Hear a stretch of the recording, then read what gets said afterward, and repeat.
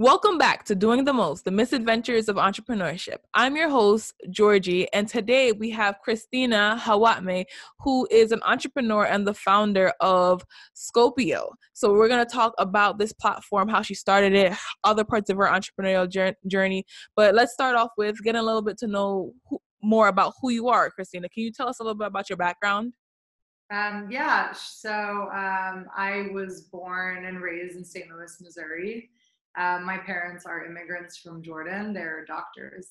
And I started Scopio when I was by accident, which we'll get into, when I was doing my master's at Columbia and I was studying technology policy.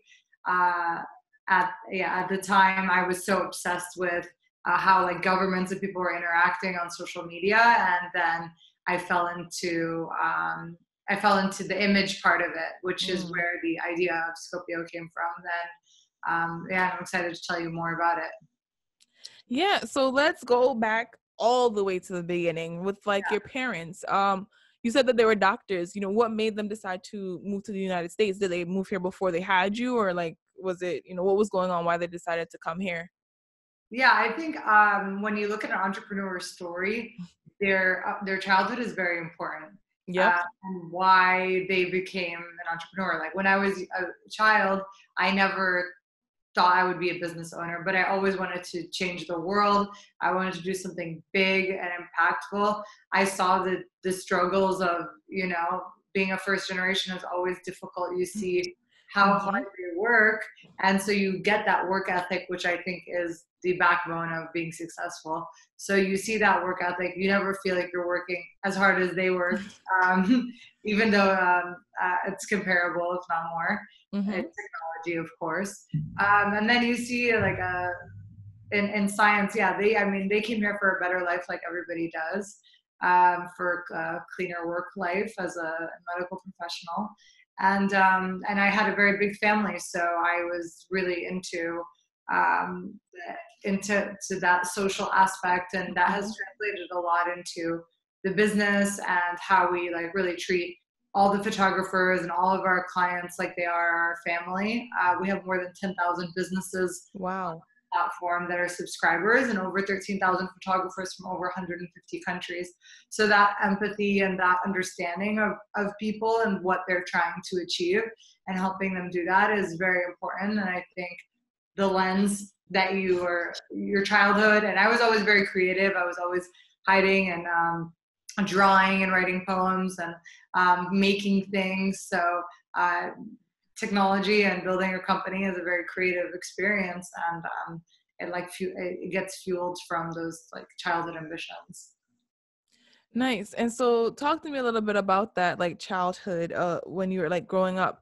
What made you want to study technology? What was that first love? Because you said that you were getting your master's in that, but what started from when you were young or high school age that made you realize you had an interest in this field versus pursuing being a doctor like your parents did, or being an artist or whatever other passions you could have pursued, but what made you decide to go with technology? It's interesting because I'm in technology, but I'm also in photography. So on the photography side, my mom is obsessed with taking photos. She's a great photographer. We'd find ourselves sleeping and she'd have a camera or a video in our face. It really made me understand the importance of documenting. I have a theory. It's because they're all their photos burned down when they were younger. Oh, So man. those. So I have a theory. That's why she's so into it. But I have that love of images, and then the love of technology came because I was studying politics. So I had my undergrad degree, and I got it from George Washington in D.C. And I went and worked in the U.S. Congress, and I worked, and I was just trying to understand how the world works and how I do it. And then when I was discovering this, there was the Arab Spring happened, Black Lives Matter movement, the Venezuela protests, and I started to see, wow, actually technology is this new platform for politics, and it's giving people an opportunity to democratize their feelings so people can see them and people can understand them, and wow, isn't that so powerful and awesome that we can now learn about the world in that visual way. So then that's when I realized if I'm going to dedicate my life to something as big and as big as what I had thought in my head, which was this like political dream, that technology will take me way far, more far than politics would, in terms of the impact it could have on the world and the skills that I could learn for this like next generation that's coming up. And when you look around, I was like, why are there was no woman in technology? There's no alternative opinions. You're talking about AI. We have AI on our platform now. AI training sets are built by humans, so you also need that input of multiple opinions and different types of people. So I think it's the fusion of the tech and the photography and images that really have made this like really powerful passion of mine, and what has allowed me to work on in such a like long period of time on something. Nice. And so now, you got your master's. You said you were working for the government for a little bit. So what did you do after that? Like, what happened after you got your master's, but right before you started Scopio? Because like you said, you saw these things going on in the world. Yeah. What urged you to say, I need to take a better look at this and I need to do something about this? So I remember I was in like the lobby of the School of International Public Affairs at Columbia, and I was looking at the TV screen, and there was these photos of the Arab Spring and these pictures of like very powerful images. And I was like, what if I just like organized these photos so people knew where they were coming from? Because there was so much confusion about these images that were on Twitter. So I was like, what if I just like created something where I could like find all the hashtags and then put all the photos together, and then people could see what country they were coming from. So there was some dumb pitch competition, and not dumb. I was about to say. It was like a small kind of thing.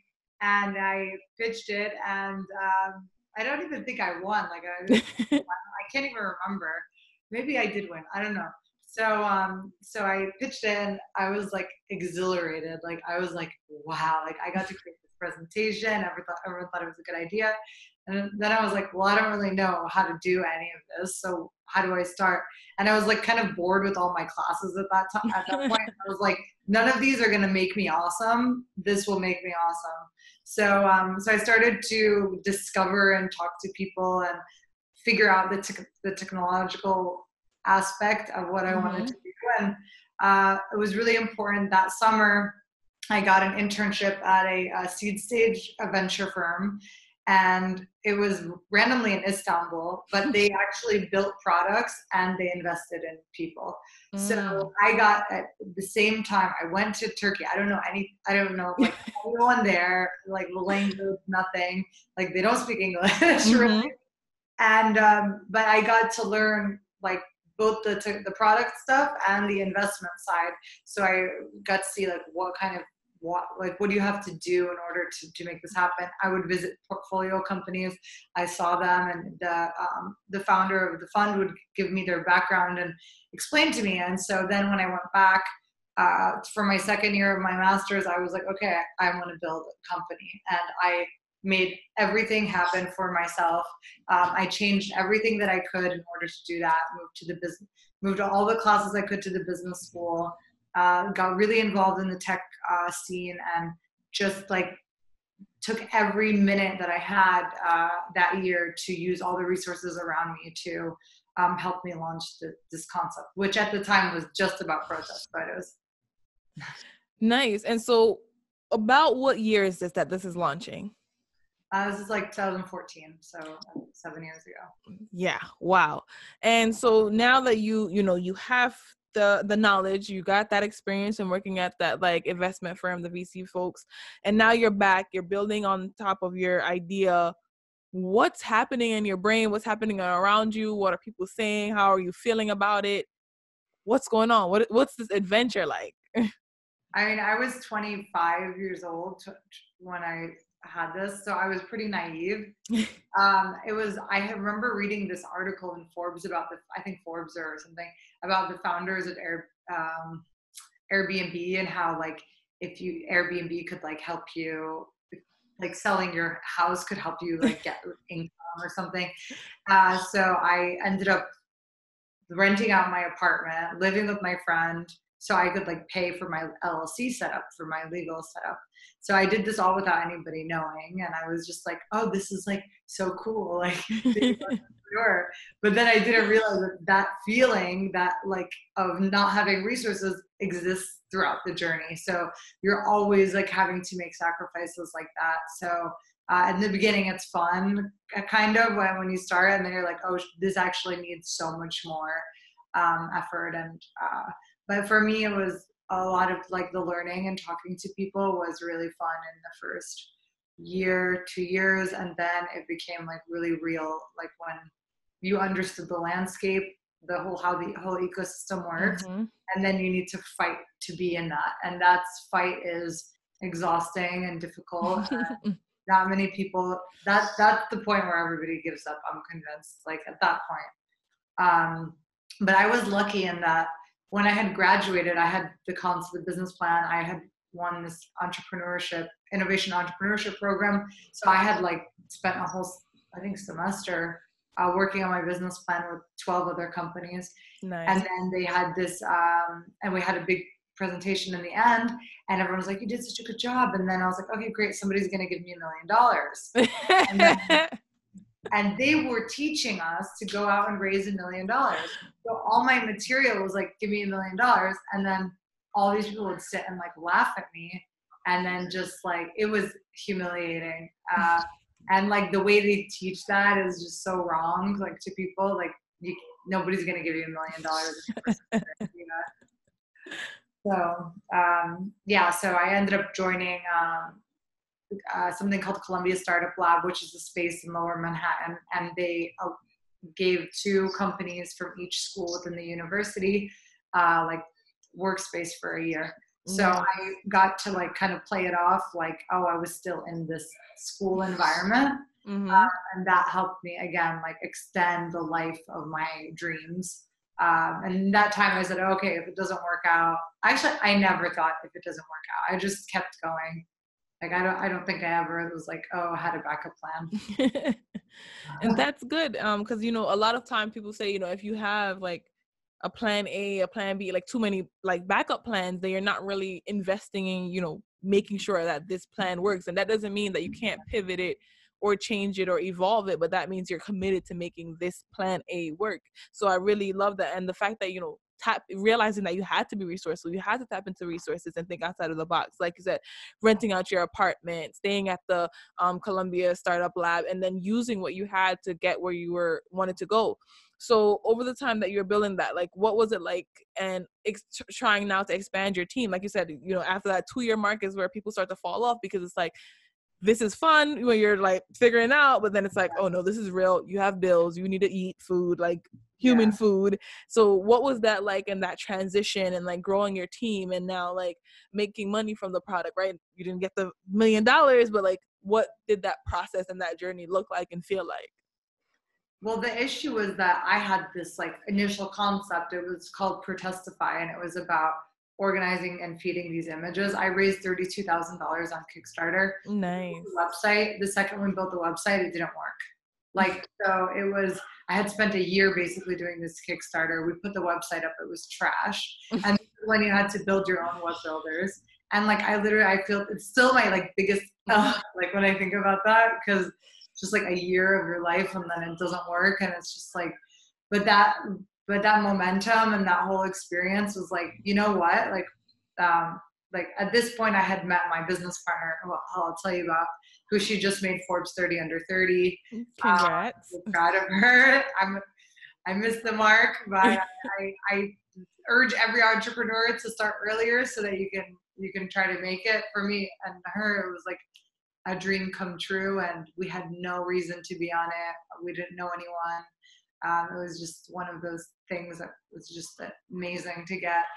But I had basically wanted a designer, somebody that knew how to like build products. So I went to this conference at Parsons, like I signed myself up and I went. And I met one of the directors of the design program, and I said, I'm building this app and I need a designer.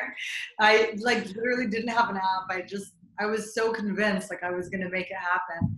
So I sent him an email and he sent it out, and then she called me And she was like, I love your concept. I'm a photographer, and she's doing interactive design, like technology and design. So she's like more of a front end. And she's like, I want to help you. So she had a year left of school, and she started to help work. And then when she finished school, I was like, you're not getting a job. We're going to do this. And we thought, you know, why just these photos? Let's make a place where all the images live, where anybody can participate. And that was really, we started to see like the cheesiness of stock photography, the kind of like racial issues that and fakeness and woman eating salad.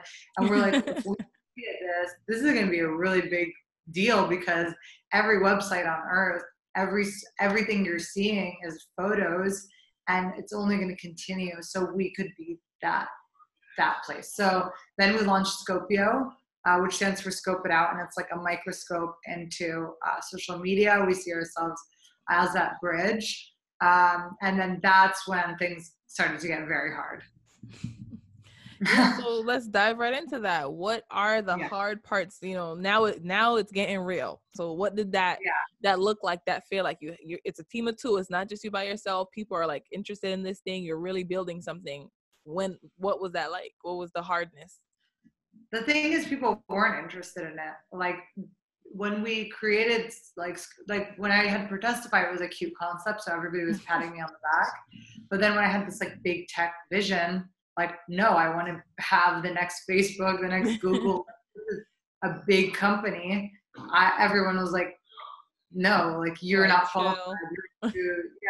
You don't know what you're doing. You're not qualified. You don't have this. You don't have that. Like I was getting everything thrown at me. And then I was like, New York started to become colder and more difficult to like have these like interactions. And so it was like, I remember even there was like this one guy that like I really respected, and he was like, was telling my friend also, she had a company and now she's super successful, and she's raised like millions of dollars and has a really big business. And so she was like, why can't we raise money for our company? And he tells her, look at this other girl, like let's call her Michelle. It's like, look at Michelle. Michelle has a great lifestyle business. She made $60,000 last year. And we were like, he thinks we went to Colombia to make $60,000 a year. That's how, like, so then I was like, when things like that happen, you are like, you want to prove them wrong so bad. And you're like, why can't I do this? So that's when you really have to be like self-motivating. And then there's all these like small breaks that happen in between that allow you to get to the next milestone, but they're not the breaks that you expect.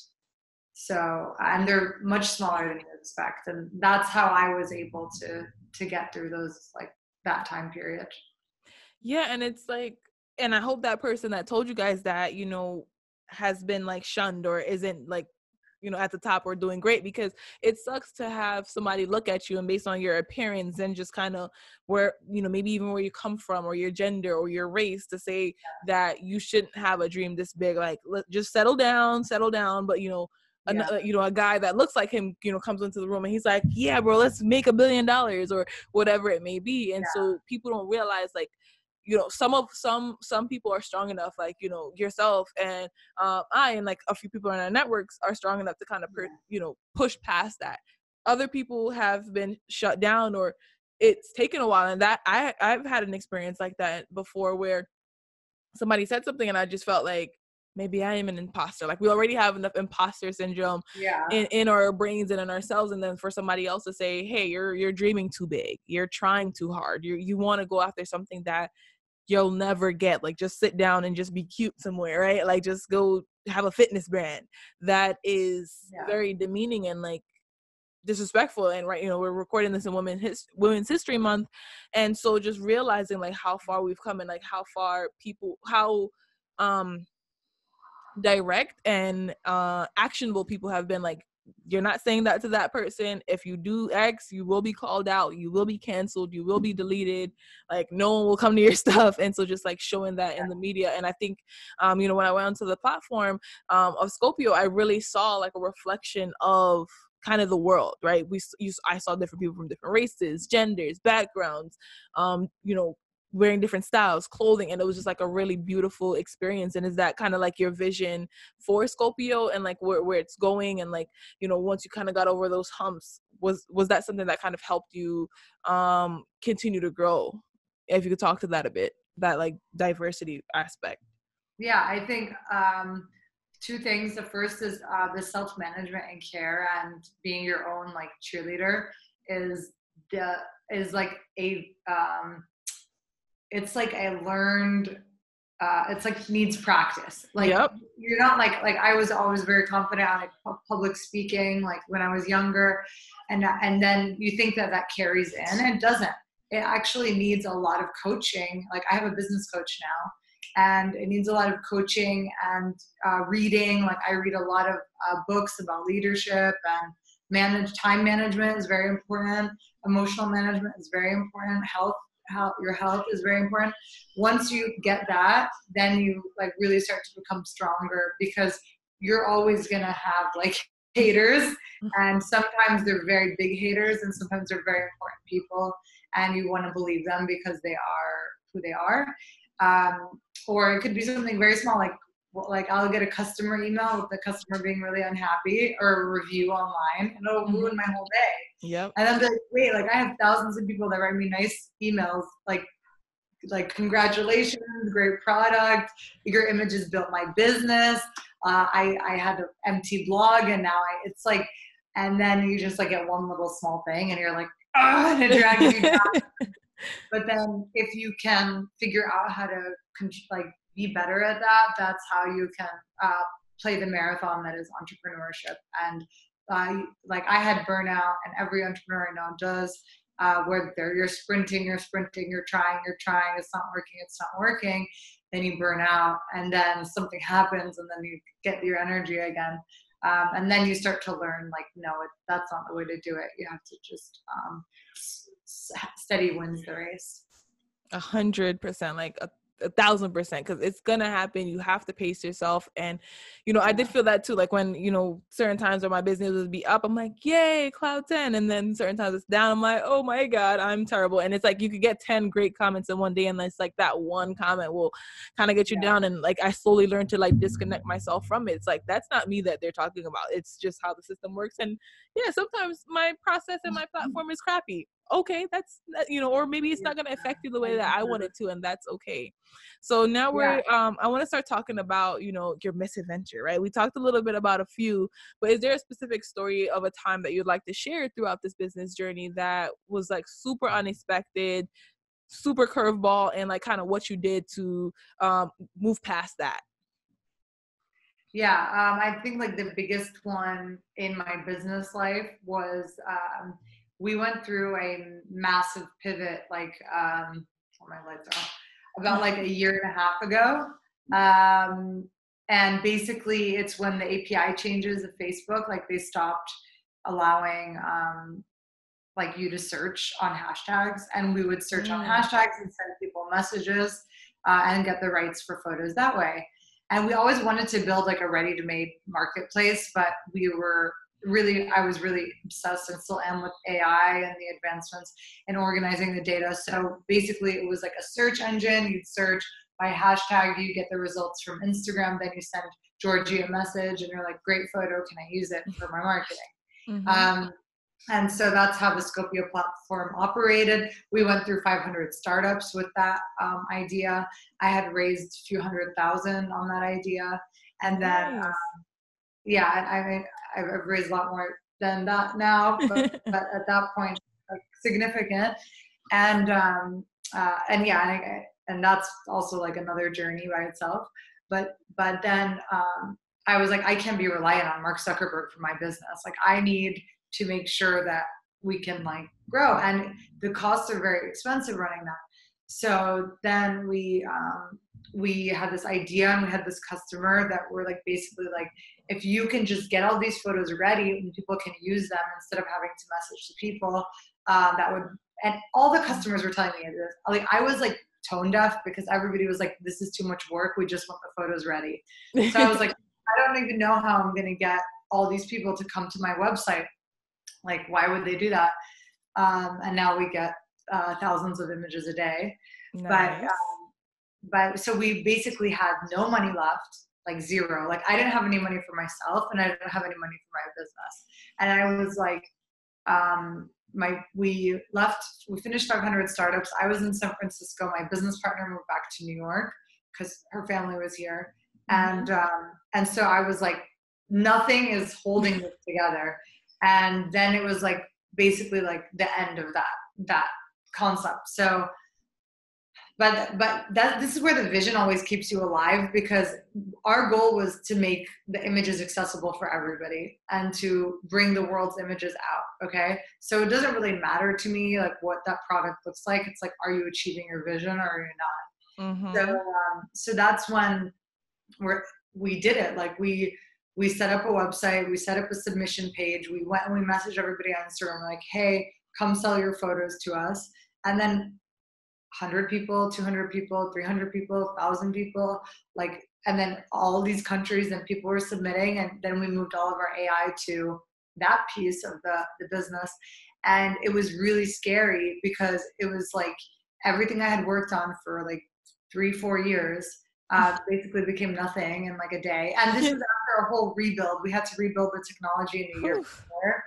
And then, so we were like, you know what, we ended up using Shopify. We put all of our photos on Shopify, and then we really leaned down the business. And then it's been growing ever since.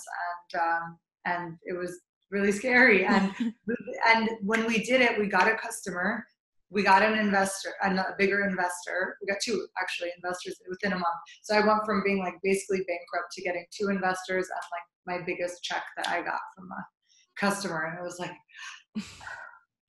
and that's how entrepreneurship works, guys that are out there listening. You could be, and they say it's like when you hit rock bottom, like the only way from there is like up. Like there's no other more down to go. Like the only way is up. Like, and sometimes it takes more down. Like I always thought my downs were before that, and then I was like, oh shit, this is worse.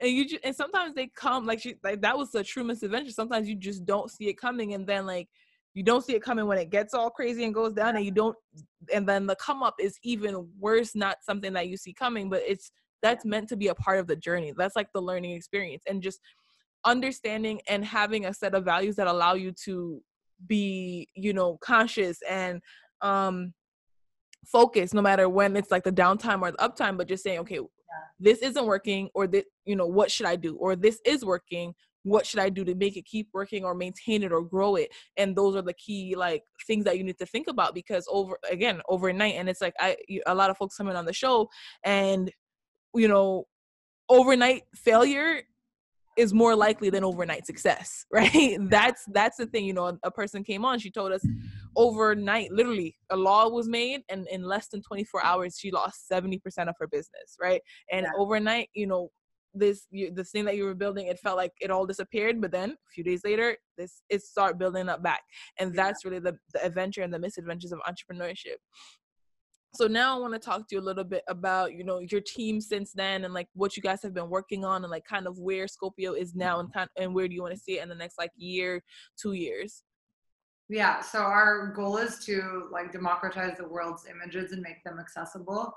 For many, like back in time, there was only a few businesses using images. Now everybody needs them for their personal brand, to build their businesses, and I'm sure your audience is a lot of them.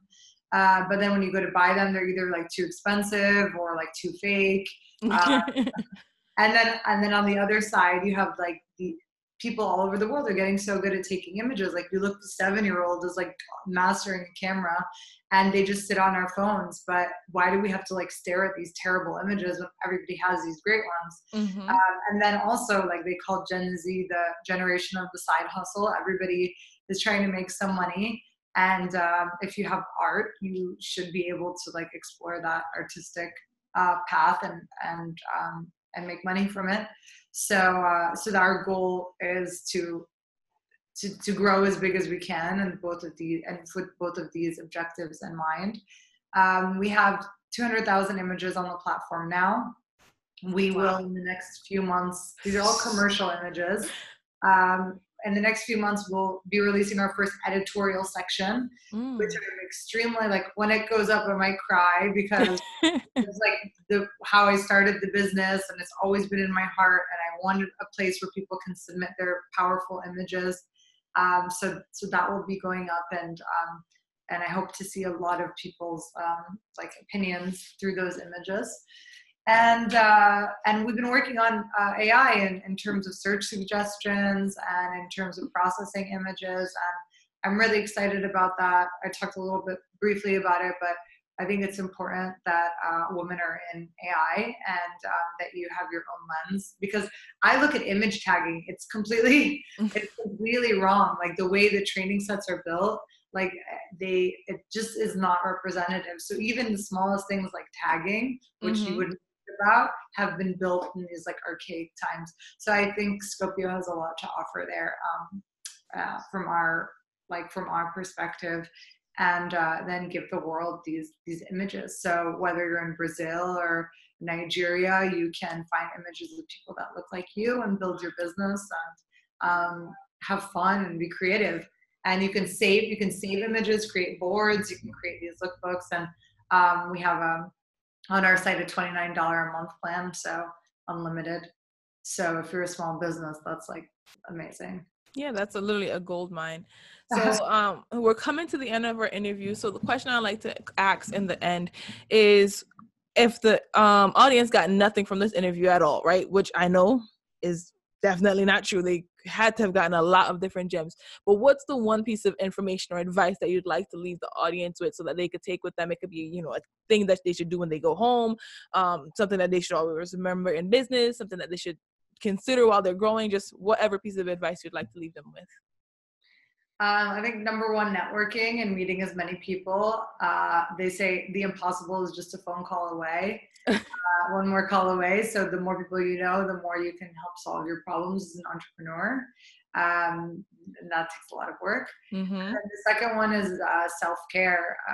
For sure, you have to really believe in yourself and invest in yourself. They call it the hero's journey, entrepreneurship.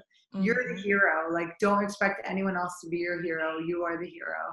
And number one, if you invest in yourself, you'll be successful no matter what. And that is so crazy that it's so hard to do that. Nobody taught us that like the world is not built like that. The world is built in another way. So that means reading. That means health and wellness. That means talking to people, caring for yourself. Awesome. Thank you so much for being here with us today, Christina. Guys, definitely check out Scopio. And Christina, this information will be in the show notes as well as in the comment section of the video. And follow her on social. Go get some beautiful images. Scopio is amazing. Like, I went on there, I was just like taken aback. And thank you again so much for being here. And we'll catch you guys on the next episode of Doing the Most, the Misadventures of Entrepreneurship. Thank you. All right.